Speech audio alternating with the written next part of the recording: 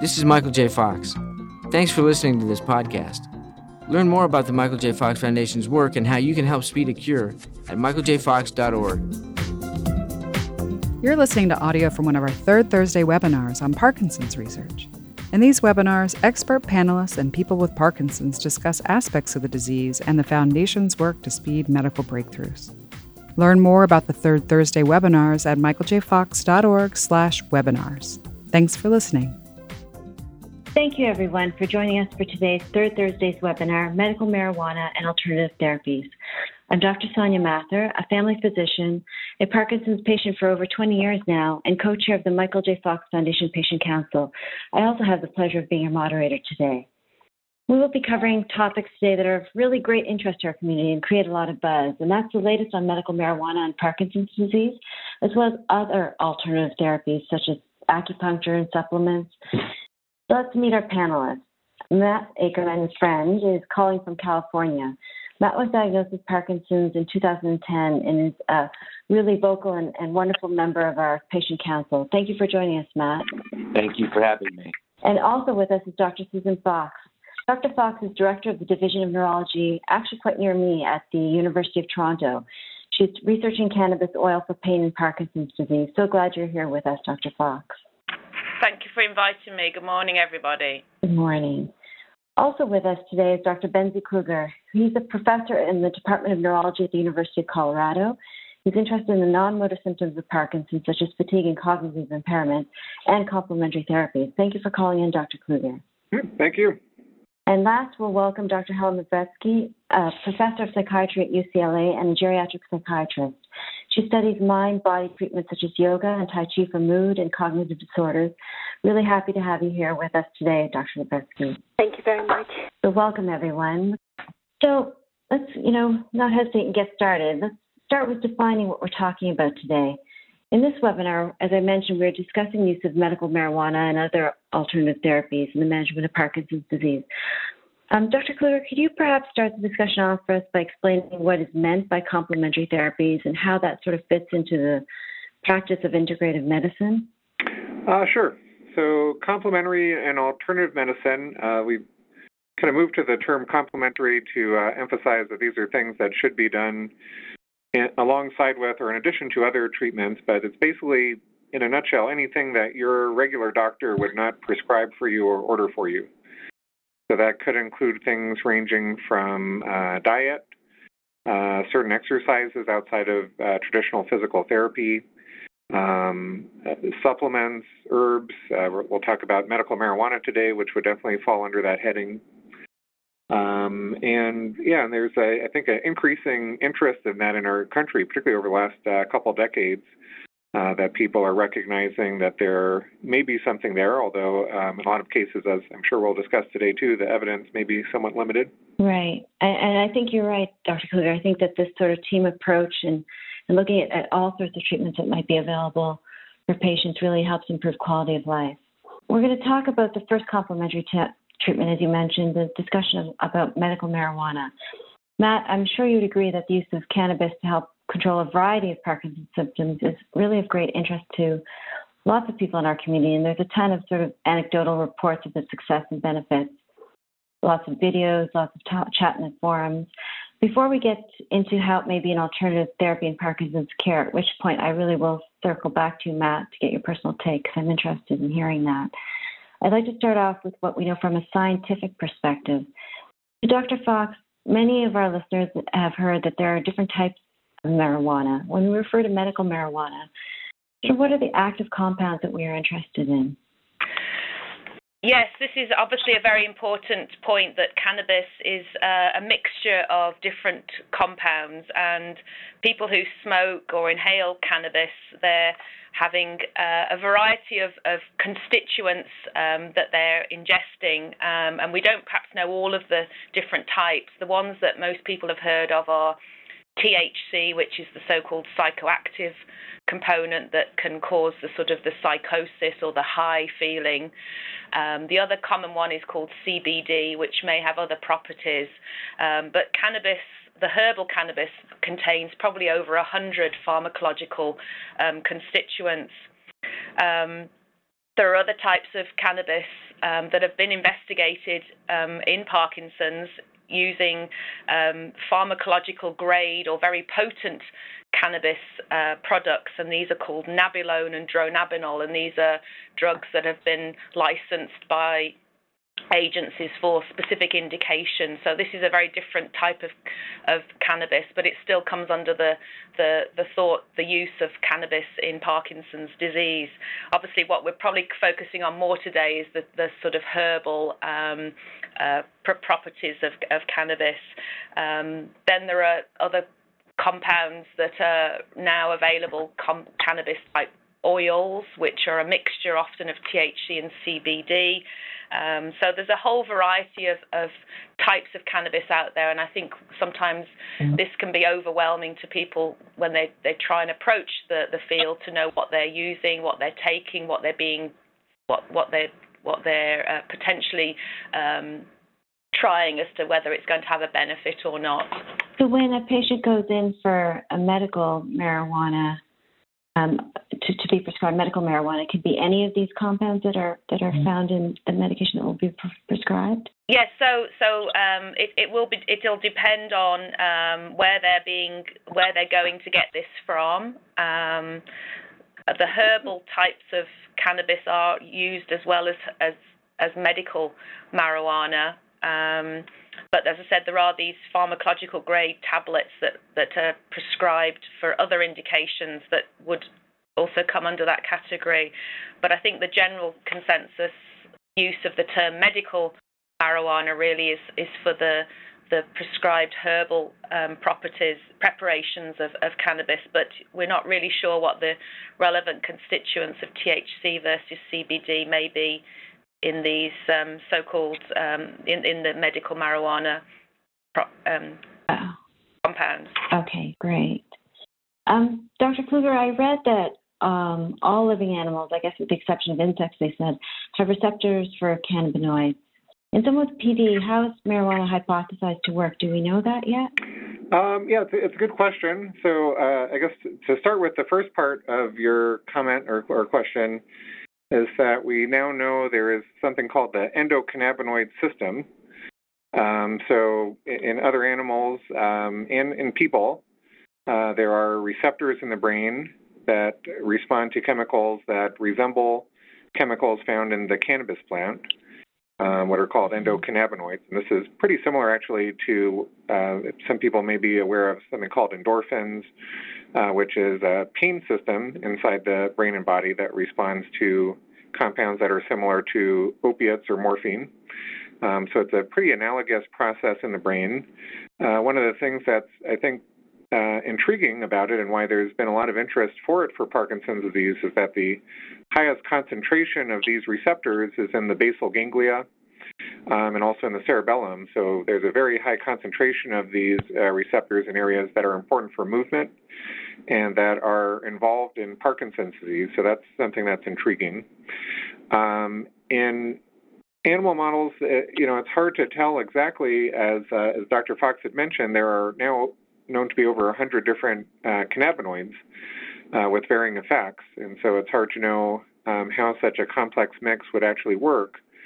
One of the things that I often do when I give talks on marijuana is I'll pull up a slide of Cheech and Chong and ask people if people on marijuana tend to move faster or slower.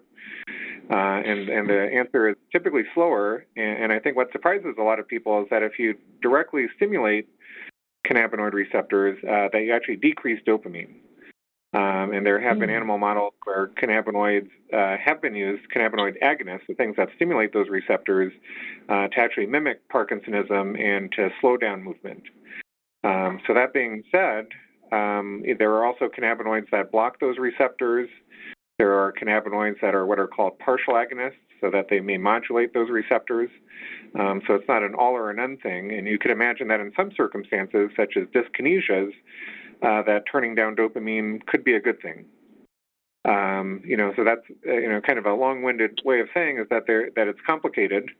That it's not. I don't think it's going to be so simple that cannabinoids or all cannabinoids will be the answer to all problems. But I think it's possible that certain cannabinoids or certain mixes of cannabinoids may be helpful for both too much movement by potentially turning up the system and by too little movement, potentially by turning it down.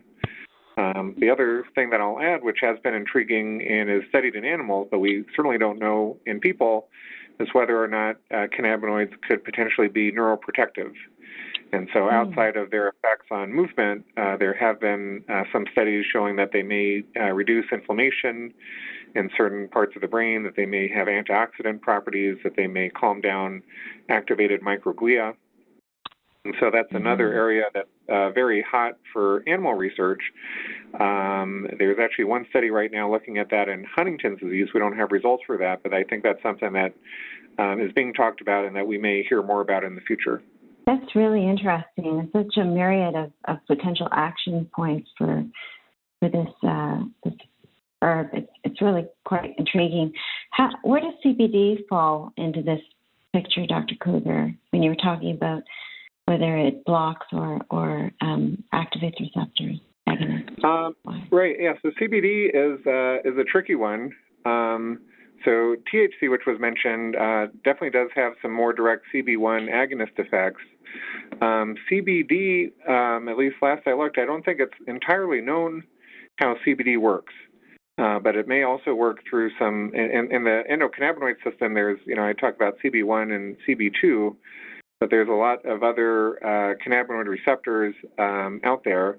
And so that it looks like CBD may work through some of these other receptors and may also have effects through anti-inflammation. And, I guess the bottom line is that we don't entirely know how CBD works. That's a lot of Parkinson's research anyway. Yep. You're right. Dr. Fox, Dr. Kluger mentioned an ongoing study in Huntington's disease. Do you know what some of the ongoing studies are in Parkinson's that are close to completion that physicians are sort of waiting to see the results from? Right. There are some clinical studies that are beginning or in progress looking at cannabis products for some of the symptoms of Parkinson's. So, for example, we're doing a study looking at combinations of CBD oil, combinations of CBD, THC oil, cannabis oil for patients with pain for Parkinson's. So we haven't really touched on some of the non-motor issues that cannabis products may help Parkinson patients. We've heard already about some of the motor, but some of the non-motor may be also of potential targets for cannabis products. So this is a trial that we're doing here in Toronto, and we're really starting off just trying to find out what the best combination of THC, CBD is in a patient with pain and Parkinson's to determine the safety and the tolerability, and then the potential dose to then take into a double-blind randomized phase 2A trial. So this is sort of the first stage of investigating that. There are other centers I know that are either doing or planning studies to look at cannabis products in pain.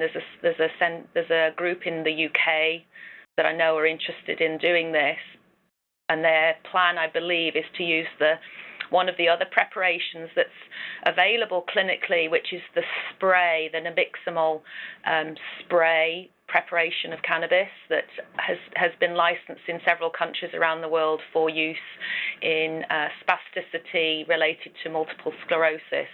And so they're going to use that as a type of cannabis product for Parkinson's disease pain. There are preclinical studies, I know, looking at other areas of the cannabis pharmacology. We already mentioned the mechanism of action of CBD, which is very complex, and it may work through so-called non-CBD receptors, so may target some of the other enzymes that are involved in cannabis metabolism as a way of manipulating the cannabis system. And I know there are preclinical studies looking at models of Parkinson's to see if targeting some of these enzyme systems may be a better way of modulating the cannabis system to alleviate some of the motor symptoms of Parkinson's. So these are ongoing.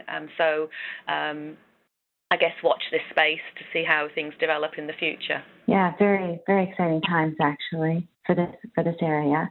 But Dr. Fox, you actually made a good point about the non-motor symptoms. So I guess in general, what are the symptoms that have been shown to be potentially targeted by cannabis in terms of improvement, motor and non-motor? Well, I guess so far most of the focus has been on the motor symptoms of Parkinson's, so tremor. You heard about levodopa-induced dyskinesia, where there have been a couple of trials done. So far, the evidence is not that strong for alleviating the motor symptoms, and the American Academy of Neurology guidelines published in 2014, in fact, said that there were currently there's no evidence for treating tremor or dyskinesia with the currently available cannabis products. I think my feeling is that it's the non-motor symptoms that probably are going to be the most likely to perhaps be helped by cannabis products, as I mentioned already, pain, but the other one may be sleep. And so there are, obviously this is probably the area that these are the more interesting focus, I think, now with research in the field of cannabis products. Right. Dr. Levetsky, are there any ongoing studies on the effect of marijuana on cognition or mood in Parkinson's? I know that's an area of your interest. I'm sure some efforts are ongoing, and certainly patients are using it for that reason, for anxiety, depression, insomnia, commonly, and I'm not aware of any ongoing trials at the moment. Is there one type of formulation that works better for anxiety and depression? I've heard that there might be some potential benefit. CBD oil routinely, is sold for that reason, and some of the providers label it as for anxiety or insomnia or pain. Okay. Right. So CBD oil would be helpful. But, patients tend to use all sorts of a variety of preparations, with THC included. Right. Dr. Kruger, are there any other studies that are exciting to you that are coming down the pipeline that you wanted to mention? I could mention there is one large study. I'm not directly involved with it at Colorado that's using CBD for tremor. And one of the things I guess I would add to what Dr. Fox had to say is that I would consider that the trials that have been done to date are more inconclusive than negative, that we're not really sure of what the right cannabinoid or dose or mode, so it's still very early days. Two of the things that are actually different about the CBD trial that's ongoing here is one is that they're using a much higher dose than had been done in prior trials. As people may or may not be aware of, is CBD was recently FDA approved for epilepsy, for certain type of epilepsy, and the doses used are a lot higher than would typically be used just getting product from a dispensary. So this one is using a higher dose. Another thing that was a limitation of prior studies is that they tended to be pretty short term and they had a small number of people. So it may be that there was a small effect, but it was missed because of the study design. So I am looking forward to see what that study shows. The other thing that I think is important about that study and is important to be aware of is that they're also doing a very careful job to look at side effects, particularly cognitive side effects or other side effects, and that's something that I think people need to be aware of if they're considering using cannabinoids, is that at least in prior trials there have been some problems with low blood pressure, dizziness, balance. There's a potential that it could affect thinking and memory, that it could exacerbate apathy. There's some evidence that at least certain forms of cannabinoids, potentially could even heighten or worsen depression. So I think people need to be cautious, even though it's a natural product. Does that mean that it's without side effects? That's absolutely correct. I think anything you take into your system has potential side effects, and you have to be careful of that. But, Dr. Kruger, I'm wondering, there's so many anecdotal reports in the community about the benefits of cannabis. And I think people are sort of also, you mentioned sample size and duration of studies, study design, as well as maybe dosage, is sort of been slowing down getting conclusive results one way or another. Are there other barriers to research into these compounds? Why is it taking so long sort of figure out if this can be proven on a scientific basis? Sure. Well, one thing which I think may be part of this webinar, and I know Michael J. Fox Foundation and Parkinson's Foundation and others have been arguing for this, and there was recently a comment period for the FDA, is that there have been legal barriers to research. And just to give you an idea about that, so for the CBD study done at Colorado, even though cannabis is legal in the state of Colorado, it's still federally illegal. And so the University of Colorado actually ended up building a new building without any federal dollars for any of the bricks in order to do some of the research. And so even in a state where you think it might be fairly easy to do this research, it's not. And there's a lot of barriers and hoops and things that make it difficult to get things off the ground. So both legal and regulatory and logistical are there. It's also been difficult, and this is something that comes up across the board for complementary alternative medicine, but trying to determine how to study it best. So there's arguments that can be made, particularly from a scientific perspective, for using very purified compounds, so just pure CBD and pure THC, but I think a lot of people feel that the plant-based compounds that are dirtier may actually have a greater clinical effect. But if you're using plant-based compounds, whether it's cannabis or other complementary medicines, then you run into the question of quality control and dose and things like that. And so I think in general, cannabis is hampered by a lot of the same problems that other complementary medicines are in terms of study design. And the last thing is sponsorship, that there are a few companies now, Sativex and Epidiolex and others, that have pharmaceutical-grade compounds they can sell. But if you're more interested in the plant-based compound, or if you're interested in things that don't have a pharmacological or pharmaceutical product, it can be difficult to get or find funding to do the research. So there's a number of barriers to getting this off the ground. Right. And Dr. Fox, being in Canada where it's legal, do you find similar barriers in terms of study design and getting the right product, or is it a little bit different here?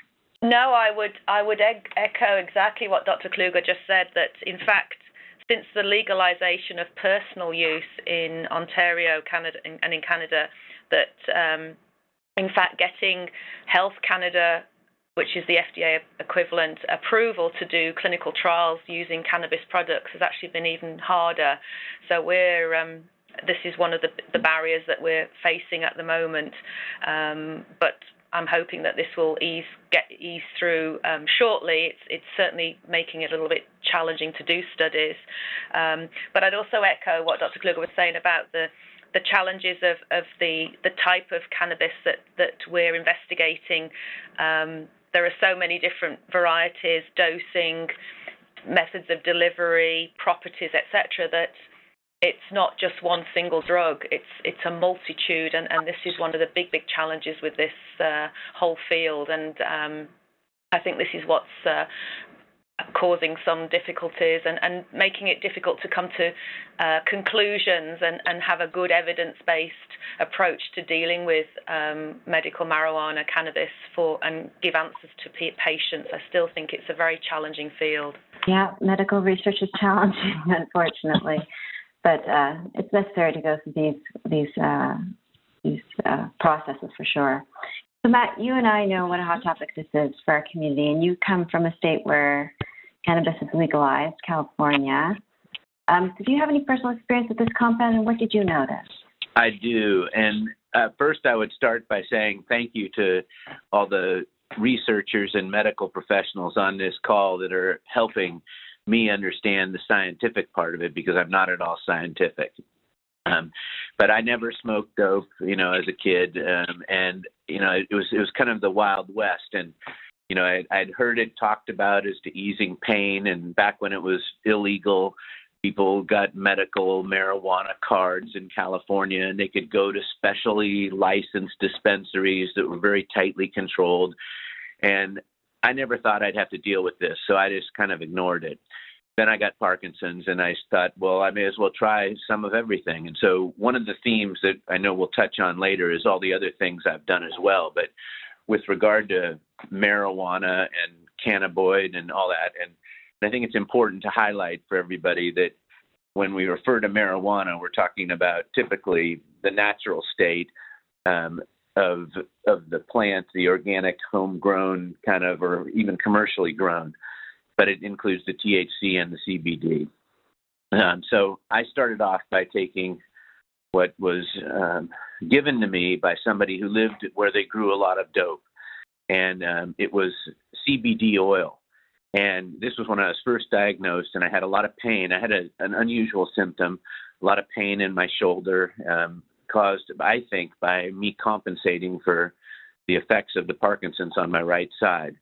So I started taking it, and I took it at night, and it made me sleep better. It seemed to make me sleep better.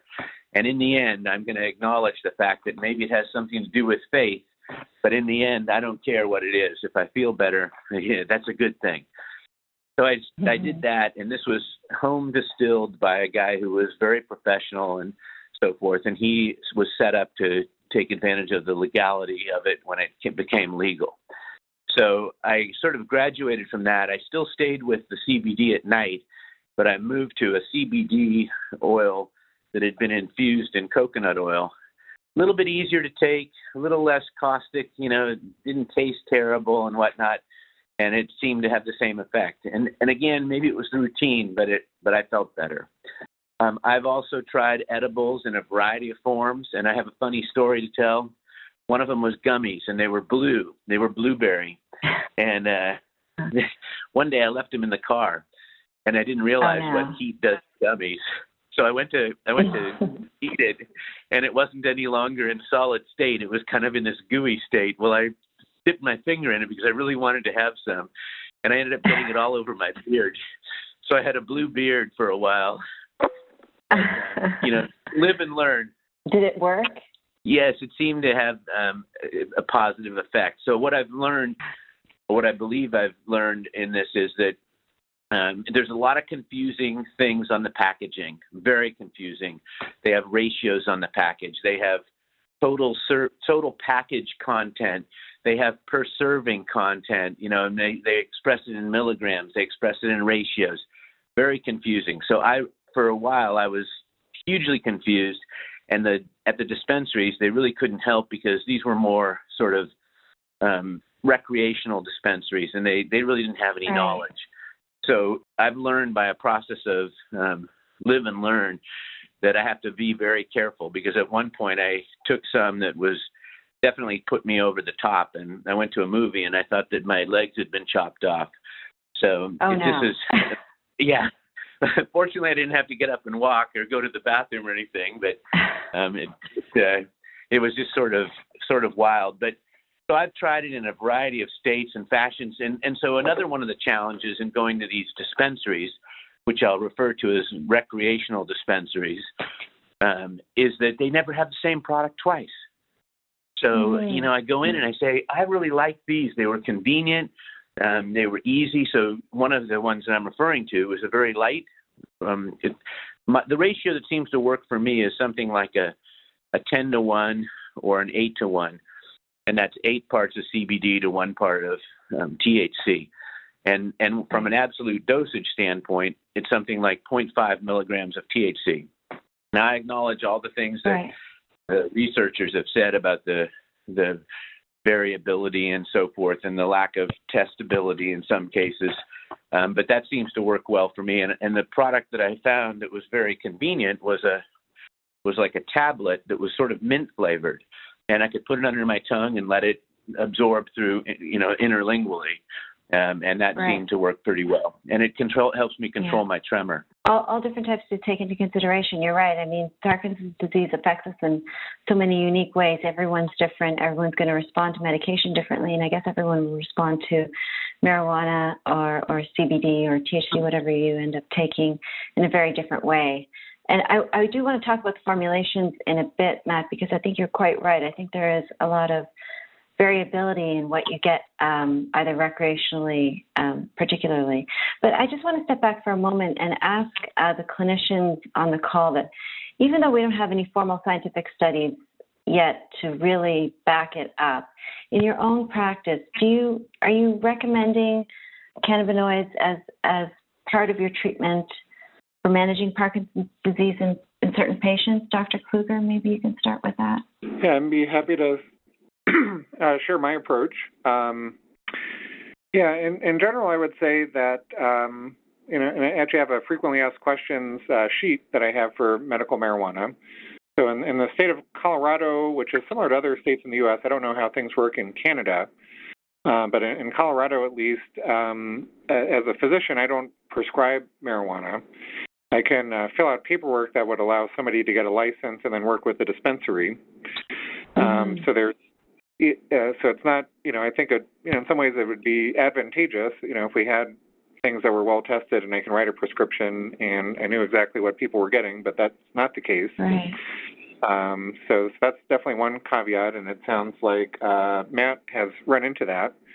So the guidance I typically do, we'll have a conversation, and first is trying to understand what specifically people are hoping to treat with cannabis. It's not something that I would recommend, just for general use. So if people have a specific symptom, and in general, the things I focus most on would be sleep, pain and anxiety, muscle spasms. I tend to advise it less for straightforward motor symptoms, although I definitely have some patients who feel like it's been helpful for tremor or dyskinesias or smoothing things out. And then, kind of going through the information sheet I'll give to people includes a list of side effects, includes recommendations to start low and go up slowly, includes some general guidance for what CBD and THC may be good for and what side effects they may both have. And then generally recommend to try to stick with a single dispensary because and actually there's been studies showing this, that what's on the label is just as likely to be inaccurate as accurate. So if you go to one dispensary to get what 10 milligrams of CBD and go across the street to a different dispensary, the effects may be totally different.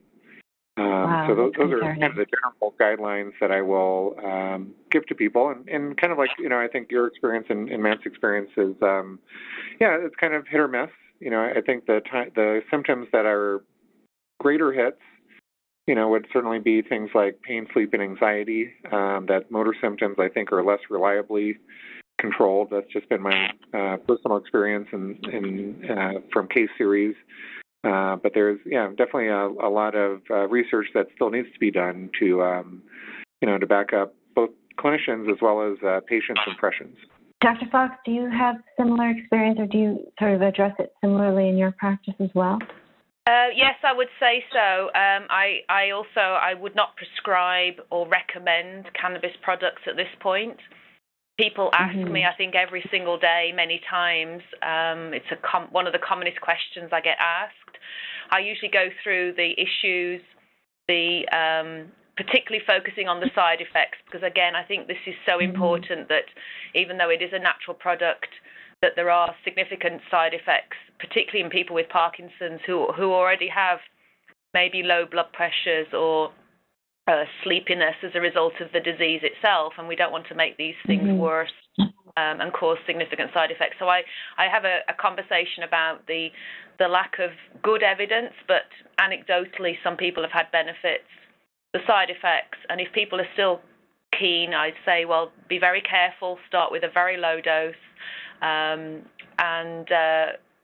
but I certainly don't suggest or prescribe it at this point. And do we know about any of the long-term effects of marijuana in PD patients specifically or in general? I don't think we do. I mean, there are certainly concerns in other populations, teenagers, about long-term cognitive issues. Other panel members could probably address that better than I can. I mean, I think long-term there may be possible concerns, but we don't really have that evidence, I think, to know conclusively. Dr. Lavretsky, do you want to comment on that? Yes, it's being studied intensively in older adults, and especially, and not just older adults and adults, in terms of affecting cognition and driving abilities. And there's certainly indication that alertness and driving ability is impaired with the use of marijuana. There's not much research on the effect of CBD oil in terms of impairment of driving abilities. But the information will be coming shortly. There's a retrospective study that studied cognitive decline in older adults in those who used marijuana in adolescence and adulthood, showing that there's a greater likelihood of cognitive decline in those. And so do you find it useful in your practice at all with you mentioned with depression and anxiety that there's been some work in that area. Do you find it useful in those patients? Right, and so what is important is also patient's preference, and sometimes patients come in and say, I prefer natural remedies, and or they have significant side effects from traditional medications, and this would be the best candidates for the use of cannabinoids and CBD oil. I would recommend to consider this as an option, but it really depends on patients' preferences too. Some of them had prior experience with bad experience with marijuana use in younger ages, and they prefer to steer away from that. Okay. Another question that came up is actually, and Dr. Kluger, maybe you could answer this. Will marijuana affect the way your other Parkinson's medications work? Like, will it reduce the effectiveness of your dopamine replacement? You mentioned before about how sometimes it stimulates and sometimes it drives it down in terms of dopamine effectiveness. So there's not direct drug-drug interactions, at least that have been described so far. I think there may be, and I can look it up, one antidepressant. There are some anti-epileptic drugs where there are actually drug-cannabis interactions. So that is possible. So it would be important, particularly if people are on multiple medications, to try to clear that with a pharmacist. And we do have a pharmacist here in Colorado who we can ask those questions to. That being said, I think, to echo both Dr. Fox and Dr. Lavretsky, is that there are potential adverse effects that may go against the desired effects of other medications. So an example of that would be blood pressure, that some people with Parkinson's may have orthostatic hypotension, may even be on medications to try to get their blood pressure up, and medical marijuana products have the potential to lower blood pressure. Similarly, as I mentioned earlier, that some formulations, particularly from dispensaries, where it's less regulated, have the potential to slow people down and may even heighten bradykinesia. So it's possible that the cannabis products could be working at cross purposes to your medication. So it's definitely something that you'd want to think out, and to echo myself and Dr. Fox is, in general, really recommend starting at low doses, going up slowly, and making sure that we have a clear goal in mind. I think you asked a good question, which we don't have a lot of evidence on, is what are the long-term effects of cannabinoids in older adults? And I think in general, we don't have a lot of evidence. There's certainly some evidence which has been mentioned in adolescence and for people who've used it in adolescence later, but for the formulations that are being prescribed today and for people who start using as older adults as opposed to using it in adolescence where their brain is still developing, I don't think we know the answer. So it's actually, I think, a really important question and important area for research that should be tackled. So interesting. This conversation is, we could spend all day, I think, talking about it. But let's just move on to the next slide if we can.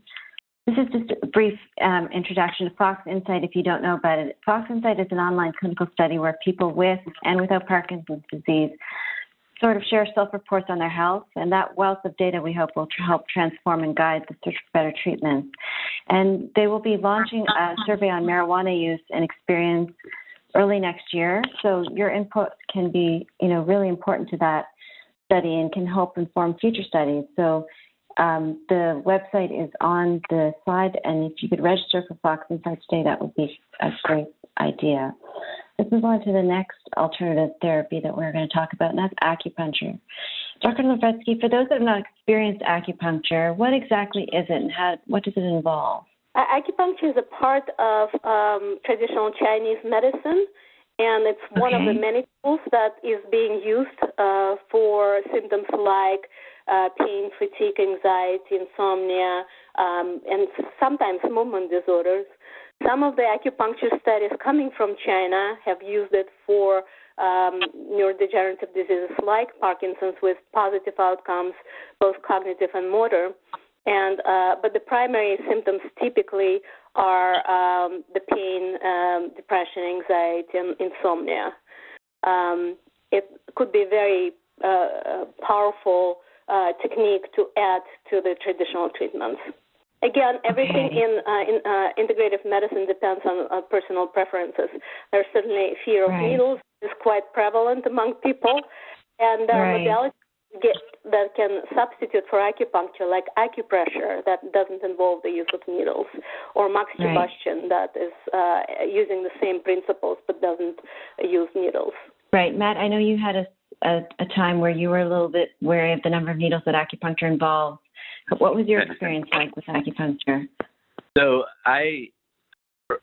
shortly after being diagnosed in 2010, somebody sent me an article on a Chinese fellow who had acupuncture in his family. They were all acupuncture practitioners for the last 300 years.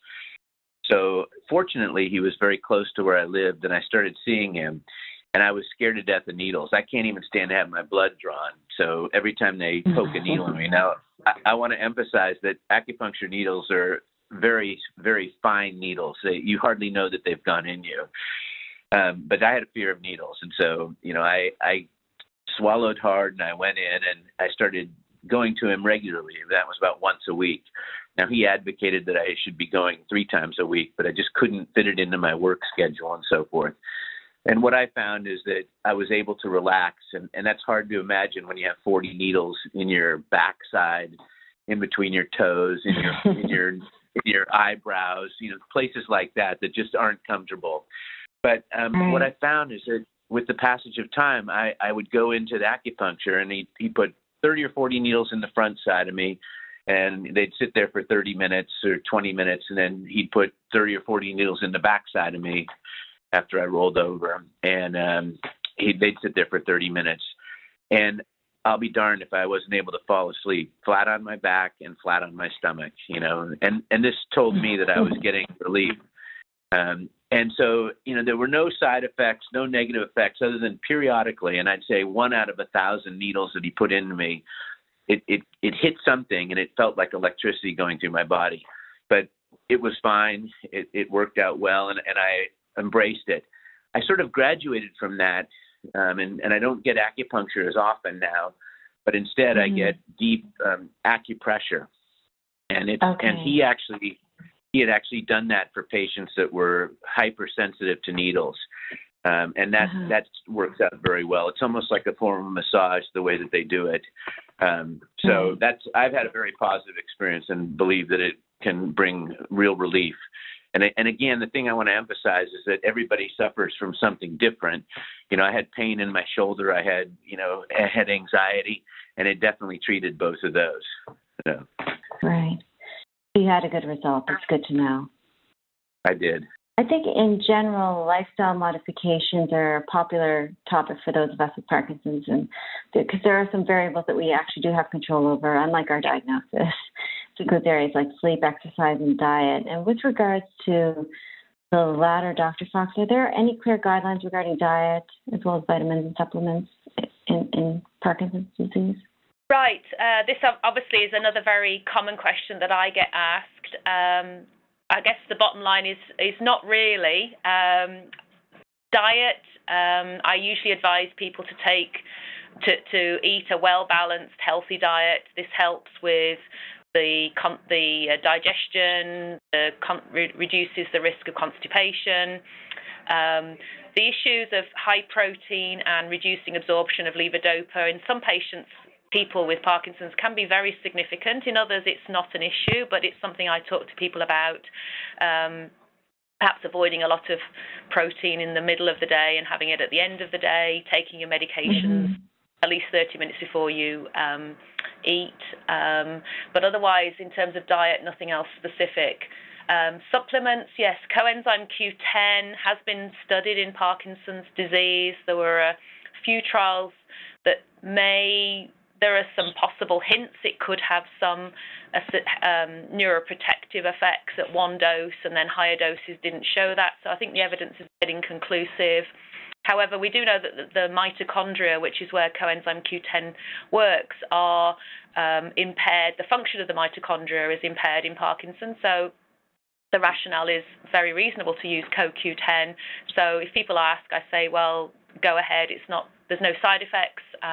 You obviously have to buy it, but there's no problem with using it.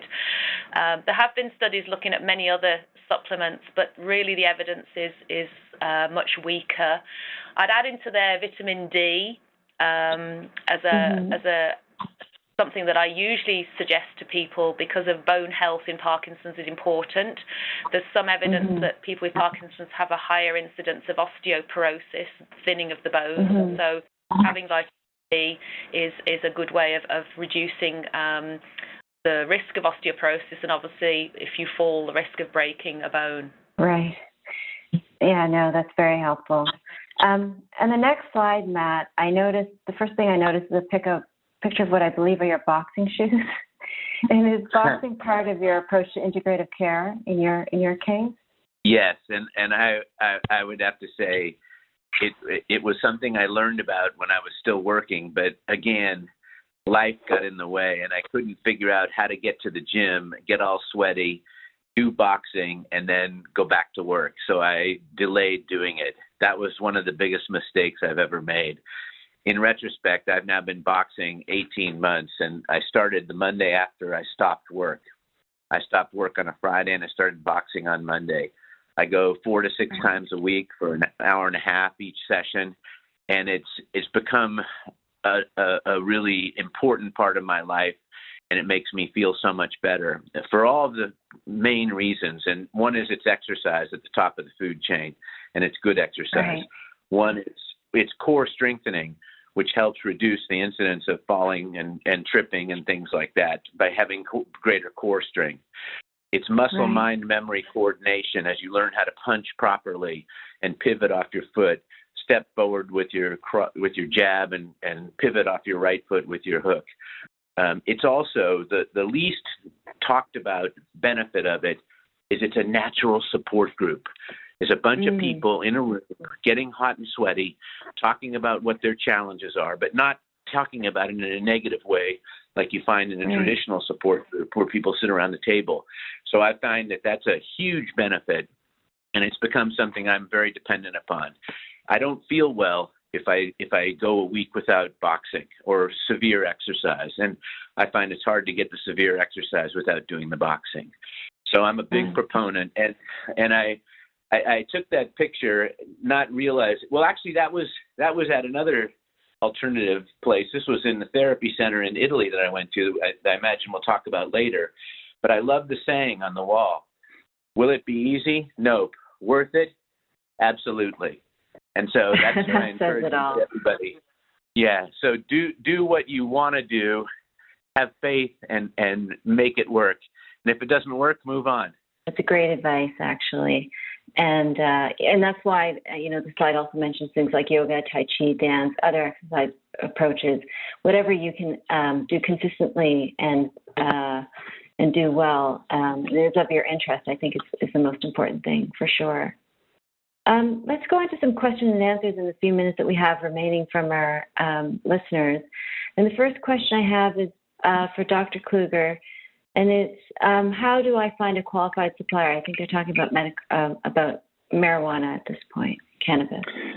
Yeah, that's a good question, and I wish I had a good answer.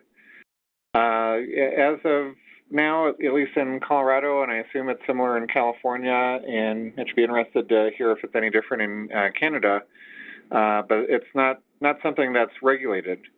So certain places may elect to self-regulate, but you just have to take them on their word that they are doing that. So I think a lot of times, people will, find good dispensaries via word of mouth, through support groups, through other things, but there's, at least to my knowledge, not a great way to know that one dispensary is going to have better product than another. Right. I don't know who may be able to answer this, but there's a couple questions on hemp oil and whether or not that has been shown to be effective in any way in Parkinson's disease. Yeah, I don't know anything specific about hemp oil. I'm not aware, but maybe Dr. Kluger knows. Yeah, I was going to say that. So hemp, by definition, means that there's less than 0.3% THC. So hemp oil is essentially CBD. And like everything else we've discussed, there's really no good research evidence behind it at the current time. Okay. This is an interesting one. Maybe either Dr. Fox, Dr. Kluger, or Dr. Levetsky. Is there any benefit for Parkinson's with hyperbaric oxygen therapy? Do any of you have experience with hyperbaric oxygen therapy or know of any studies? There have been studies for a variety of diseases, psychiatric diseases, with some results even for schizophrenia. I'm not aware of any studies specifically for Parkinson's disease, but many people would try anything, and basically it's the reason to use this is to improve oxygenation of the brain and improve oxygenation and provide antioxidant activity to the brain and the blood. Right, but we don't know of any studies in Parkinson's in particular. I was going to say my typical advice is generally to tell people to avoid it. That there really is not any good evidence for it for Parkinson's, for Alzheimer's, for any other neurodegenerative illness. It tends to be quite expensive. From in my standpoint, and there's also reason to believe that it could be harmful. So you could actually increase oxidative stress by increasing oxygen. So my typical advice is for people to avoid it just because it's expensive. There's some potential danger, and there's really no evidence right now of efficacy in a neurodegenerative illness. Good to know. Dr. Fox, does DBS have any interaction with marijuana? Right. No, it won't do. There is no direct interaction between, if you've had DBS and you want to try marijuana, then there's no contraindications, apart from the same risks are attached to using the cannabis as you would if you didn't have DBS in terms of low blood pressure, sedation, all the other things we talked about. But having the surgery itself is not a contraindication. Okay. And another quick question for you, Dr. Fox. The dosage of vitamin D we're discussing, what dosage would you recommend for patients to take? Well, there isn't really a sort of a direct answer to that. I usually advise people to take the usual recommended, that's when you buy it over the counter, so 1 to 2 tablets a day of the 1,000 international unit preparations. Okay. And Dr. Kluger, mucuna pruriens. Yeah. What's your take on that compound? Mucuna is interesting. So mucuna actually was first described in Ayurvedic medicine, which is the kind of traditional medicine of India, several thousand years ago, and was used for their version of Parkinson's disease. And it turns out that mucuna actually has levodopa in it to a pretty high concentration. So it's interesting that they were using levodopa to treat Parkinson's hundreds of years before we had a diagnosis of Parkinson's and before we started using dopamine in the West. Right. That being said, the animal studies are interesting. It looks like there may be less risk of dyskinesia. There haven't been very many studies in people, and just like marijuana, it's hard to know if the source that you're getting is reliable. That a lot of studies suggest that more often than not, when you're buying supplements, that you're buying rice powder and houseplant. And in fact, there's the Attorney General of New York, did an investigation of General Nutrition Center and other suppliers of supplements and found that was the case, that more often than not, what was on the label was not what was in the product. And so even though I think it's actually a promising thing and I wish things were better regulated, it's a hard thing to recommend because we don't know if people are getting a reliable product, and we really don't know what the correct doses or things like that are. So I have a few patients who use it, and they use it as a supplement to their Cinemet, but I don't know if it's placebo or if they're getting a real product or how it's working. Right. So as we wrap things up, I wanted to give each of you an opportunity to answer one final question, just sort of one sentence if possible. When it comes to a patient exploring complementary or alternative therapies, what's the one thing that they should keep in mind? Dr. Fox? I think the safety of the compound you're taking, just because it's natural doesn't necessarily mean it's safe. Perfect. Dr. Kluger? I would echo that. I guess, when I have conversations with people, it's always kind of a balance as the costs worth the potential benefit and having an open and honest discussion about risks. I guess maybe to add to Dr. Fox's would be to, as best as you can, make sure your doctors are involved with your decisions. I think a lot of people have a tendency to not discuss these things with their physicians, and that could be a mistake because it can be a source of side effects or other symptoms, and the physician wouldn't know that what you were doing. Dr. Levresky? I would say if you have to choose among a variety of modalities, choose ones that bring you joy so that it improves your quality of life, purpose, and resilience to deal with the chronic disease like Parkinson's disease. Excellent. And Matt? So I'm going to be a little more philosophical about it, and I'm less guarded because I hear the medical professionals being relatively guarded, and I respect that, by the way. What I'm going to say is much along the lines of the last comment, and I'd say pick something that you're interested in and then figure out how to follow it closely and keep a good log. Talk to your doctor, but I've found that my doctor, and I have a great doctor, but Western medicine doesn't respect alternatives as much as it probably should be done. And so I'd say try everything, but do it in a very controlled way. Do it judiciously and carefully, as has been pointed out. But look at everything. And there are things like we've talked about marijuana, we've talked about acupuncture. I think a regular regimen of massage can work wonders. It helps me with my tremor. I went to a European therapy center in northern Italy and had tremendous results. And it was dirt cheap. It was $200 a night, and that included therapy and room and board, and it was spectacular. And my final comment on that is that when I returned from this trip to Italy, I realized that one of the reasons why it worked so well was that I was completely void of any responsibilities when I was in Europe. Right. I didn't have to worry about where to park a car. I didn't have to worry about the traffic. I didn't have to worry about making food, going to the store. Everything was taken care of. It was spectacular. That's amazing. Yeah. So thank you for that. And thank you kindly for everyone for joining us today. I hope you feel your time was well spent and that you found the discussion informative and valuable. I know I did. And a very special thank you to our panelists, Matt and Drs. Fox, Kluger, and Levresky, for sharing your time and expertise with us today. And remember, everyone, Parkinson's affects all aspects of life and needs to be approached in a variety of ways in order to live well with this disease. And until there is a cure, it's really all about quality of life. So educate yourself, empower yourself to not just live with Parkinson's disease, but thrive despite it. Thank you, everyone. This is Michael J. Fox. Thanks for listening to this podcast. Learn more about the Michael J. Fox Foundation's work and how you can help speed a cure at michaeljfox.org.